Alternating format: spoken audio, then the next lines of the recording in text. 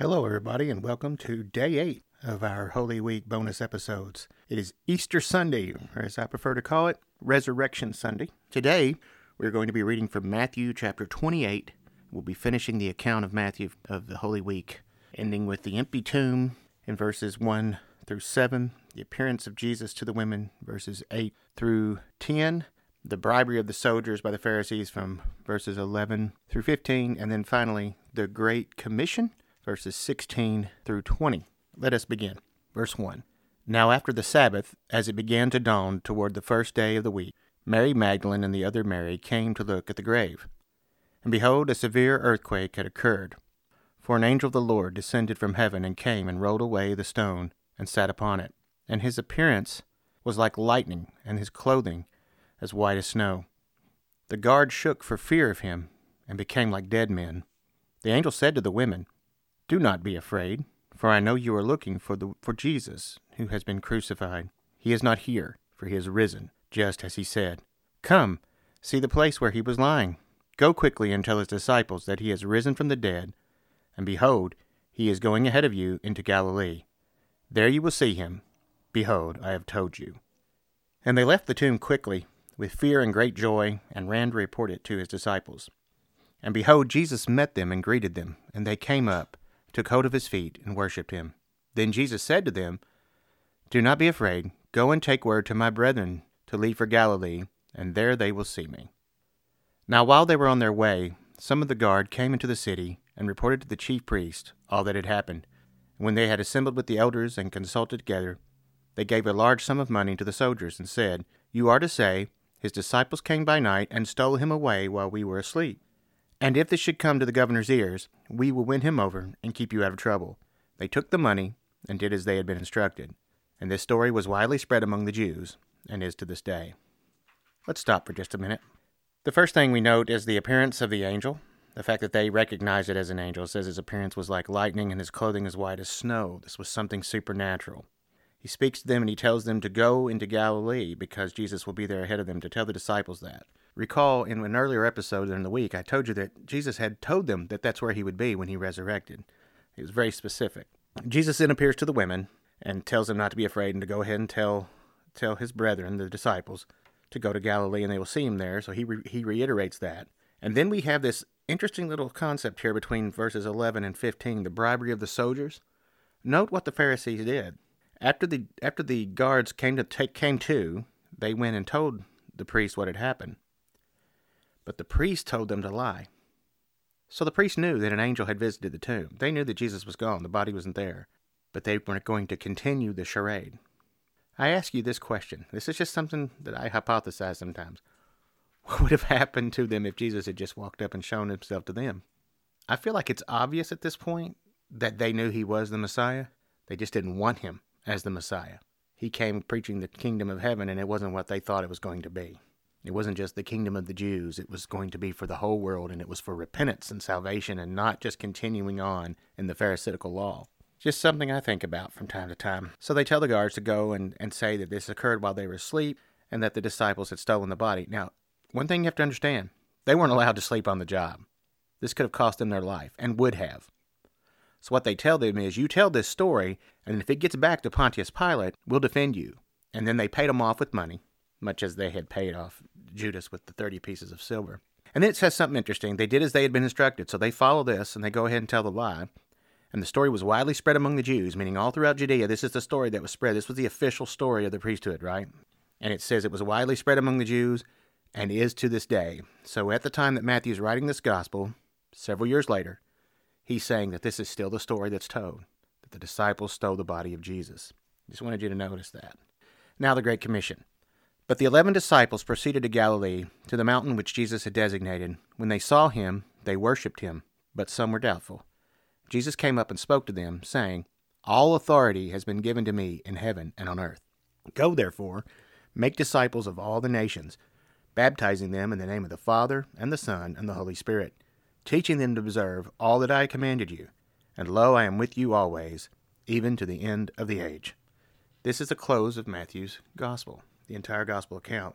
And this part about the Great Commission, often forgotten, is that, and I mentioned this in previous episode, that he says, all authority given to me in heaven and on earth.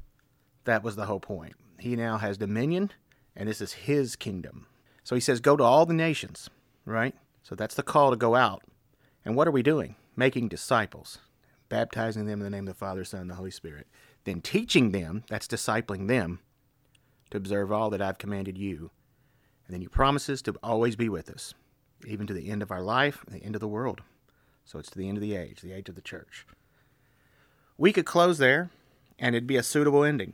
But I'm going to take us to Mark chapter 24, and I want to read a little bit of his account and listen to what he says, 24 verse 1. But on the first day of the week, at early dawn, they came to the tomb, bringing the spices which they had prepared. And they found the stone rolled away from the tomb. Now, these spices are mentioned in the previous chapter, in Luke 23, stating that just before the beginning of the Sabbath, that they had prepared these spices, Mary and the women, so that they could anoint the body. But they went home and rested for the Sabbath day. So the first day of the week, Saturday being the Sabbath, this would be Sunday morning. They found the stone rolled away from the tomb, but when they entered, they did not find the body of the Lord Jesus.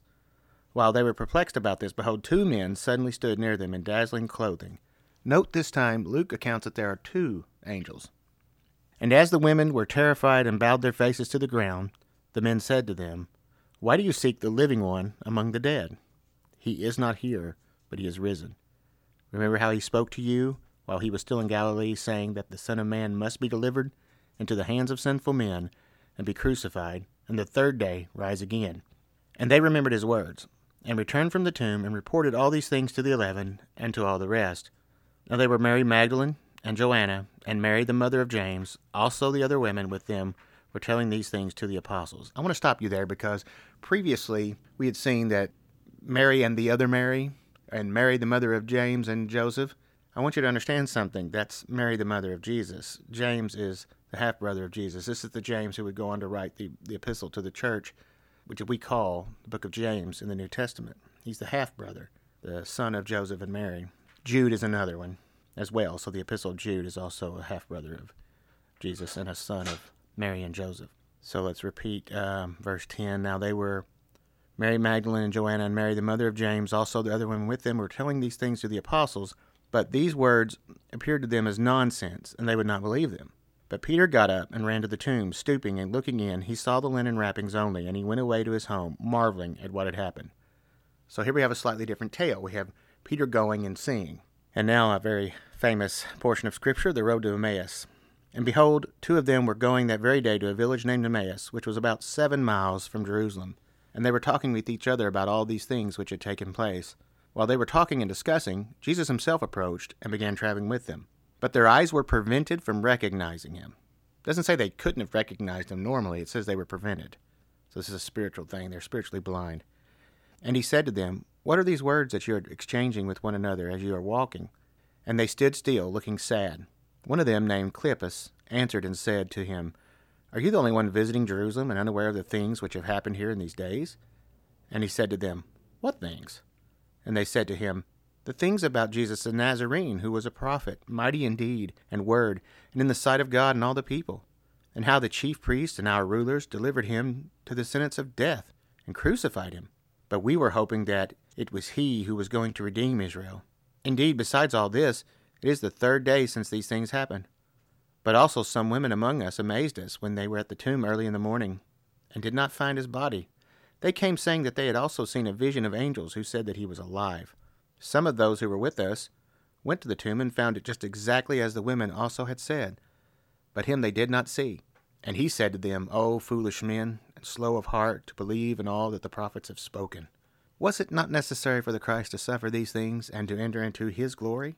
Then, beginning with Moses and with all the prophets, he explained to them the things concerning himself in all the Scriptures. Jesus teaches them one more time. This time he takes the Old Testament and from the law and the prophets, he shows them from that point forward all the places where he was revealed as the suffering servant, as the Christ. I'm going to end there. There's more we could talk about. There's more of the account in Luke. There's a slightly shorter and different account in Mark.